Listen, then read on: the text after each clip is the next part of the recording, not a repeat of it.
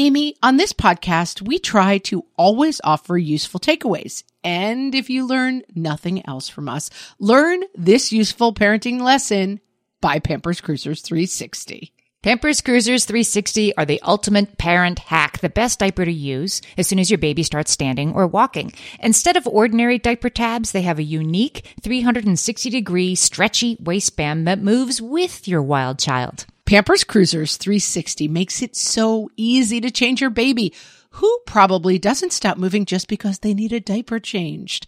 Just slide on to apply and away they go. And fear not, parents, Pampers Cruisers 360 offers an up to 100% leak-free fit, and they just got even better with a new blowout barrier. Need we say more? For trusted protection, trust Pampers, the #1 pediatrician recommended brand. Download the Pampers Club app today and earn Pampers Cash. Then redeem your Pampers Cash for exclusive Pampers coupons, savings, and rewards. Only redeemable via Pampers Club. Pampers Cash has no cash value. Hello and welcome to Ask Margaret from What Fresh Hell, laughing in the face of motherhood, answering your parenting dilemmas one question at a time. Today's question comes from our Facebook group, which you can find at facebook.com/groups/WhatFreshHellCast. And our listener asks, how do you get your middle schooler to focus his incredible power of finding loopholes in all things from, in most humans' minds, pointless ideas to more proactive agendas? She then gives an example that her son got in trouble at school for flouting the dress code in a way that was technically not against the rules, but still irritated his teachers. She says, he's smart, witty, loves attention, and can argue with a brick wall. How do I help him channel that to good? Or how do I survive until he is mature enough to do it naturally? I love this question because I have a child like this as well. And I will say that one phrase that we use again and again in our house is a Dr. Seuss phrase, which is, it's fun to have fun, but you have to know how. I love the fact that my child is inventive and witty and funny, but there have been times where that inventiveness and wittiness does not fit in with the school day and the teachers who just want to get through it.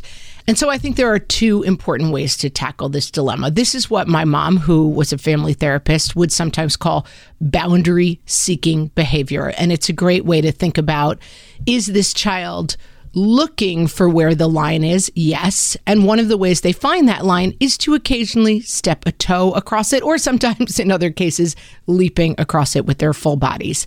And so two things that I approach this with are, number one, helping the child contextualize this. How do you think that made other people feel? Yes, the kids were laughing, but do you think it made your teacher's day easier or harder? A lot of this stuff is kind of silly and fun. It's not the end of the world. They're not, pulling fire alarms or putting glue in other kids' hair. They're not doing things that are clearly disruptive. They're doing things that are fun and funny. They're kind of pranksters. But that prank has different consequences. The kids may be laughing, but it may be disruptive to class. So just helping a kid contextualize things and say, yes, funny for you, funny for your friends, but disruptive for your teacher, and here's why that's a problem. My kid sometimes does things that are genuinely funny, and we celebrate his funniness. I have often said to him, these skills that you have of being a kid who is sort of looking for interesting ways to approach stuff, who is bringing fun and funniness to the world, great skills. They're skills that can take you a long way in life. A lot of people in this thread said, oh, get him in debate, get him in improv classes. And I think those are all true, that this kid will probably use these skills for good for a long time. And so that's the positive. Then on the thread, we also heard from Jennifer, who said, as a former middle school educator, I used to spend a great deal of time setting clear expectations with my students around how they use their gifts for good rather than evil. I taught civics and would point out that if they all decided to climb the walls, there is one of me and 30 of them. I am only able to do my job because they choose to sit and participate, and that benefits them. This is a time for testing boundaries, and likely his teachers have seen it before. He sounds like a great kid who can contribute a lot to the debate. Teachers will enjoy him if he's not purposefully disruptive. Students will follow his lead, and that's a responsibility he should begin thinking about. He'll find balance. They all do. Jennifer, I can retire from the podcast and you should take over my job, because that is really the perfect advice for this situation. One thing in terms of our questioner talks about kind of finding loopholes that kids are sort of like, oh, well, you didn't say I couldn't do this. It's another reset in terms of boundaries, that I have expectations for your behavior, and that myself and your teachers, our job is not to lay out every single rule. Our job is to do our job, and your job is to not get in our way. We are not really law setters who you are trying to find the way around. We are the benevolent dictators under which you function. I teach a lot, and I talk a lot to my students about this, that I may set up, let's say, an exercise that we're doing in class. And then if they say to me, well, you didn't explain that that wasn't part of it, I say, I'm explaining it now, and I am the benevolent dictator, and this is how we're moving forward with this. So therefore, if you show up in a giant hat that doesn't technically break our dress code, but it is distracting to everyone and it is getting in the way of me doing my job, you haven't gotten one over on me. You have run afoul of your benevolent dictator, and I'm going to put you back in your place. In this context. Now, there may be lots of places, walking around with your friends, going to the mall, that you can wear a crazy hat and make everybody laugh, but that doesn't work in the context of my classroom, and it's not going to be allowed. And so I think that appreciating the sense of humor while constantly reinforcing boundaries and not getting into debates about loopholes, you didn't specify that. It's really not my job to make sure that I say everything. You kind of knew this was over the line. You wanted to test what was over the line.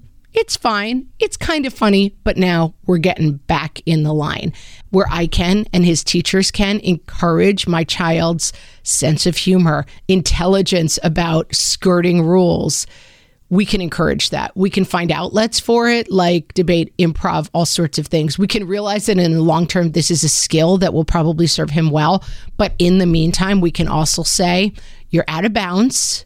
This kid sounds awesome. My kid's awesome. They will figure this out eventually, but you want to help give them that context over and over again. If you have a question for myself or Amy, you can actually record them on our website. There's a little microphone. You can speak your question to us, and you may hear yourself and your own voice on an episode, or you can always ask questions in our Facebook group, as this listener did, and you may hear your question answered on an upcoming episode. Thanks so much for listening.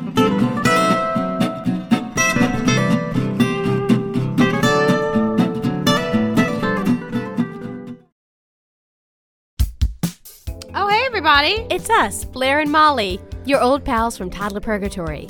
Two moms who are also actors, who are also creative beings, who sometimes feel stuck. And this is our new podcast, Unsticking It with Blair and Molly. What happens when your creative spark just seems to disappear? Gone. Poof. Bye. See ya. What happens when life gets in the way of your creativity instead of nourishing it? That's what happened to Molly and me. We felt like the thing that drove us creatively stopped working, and impending doom had in fact impended. Totally. So we decided to do something about it. And that was steal ideas about getting unstuck from the most creative people we can find. We talked to guests about how to break through the mucky, gluey, sticky wall that can get between you and your creativity.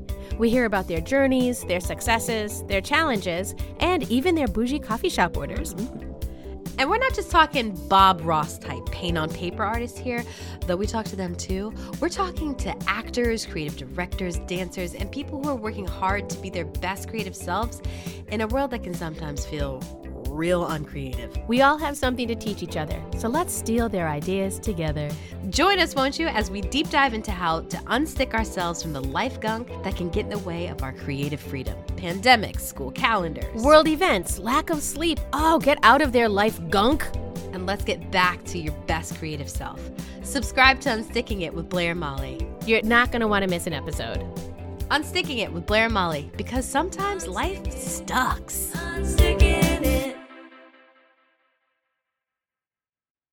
Hey there, I'm Debbie Reber, the founder of Tilt Parenting and the author of the book Differently Wired. The mission of Tilt is to change the way neurodivergence, whether that's having a learning disability, having ADHD, being gifted, autistic, or some combination of all of the above, is perceived and experienced so differently wired kids and the parents like us raising them can truly thrive. On the Tilt Parenting podcast, I get to talk with authors, therapists, educators, and parenting experts who are committed to this mission. I ask the questions my listeners are most curious about when it comes to supporting our kids.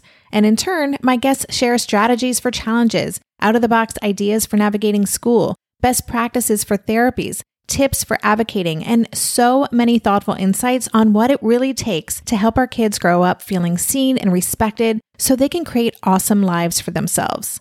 I know that raising a differently wired kid can feel overwhelming and isolating, but I promise you, you are not alone, and it can feel so much better.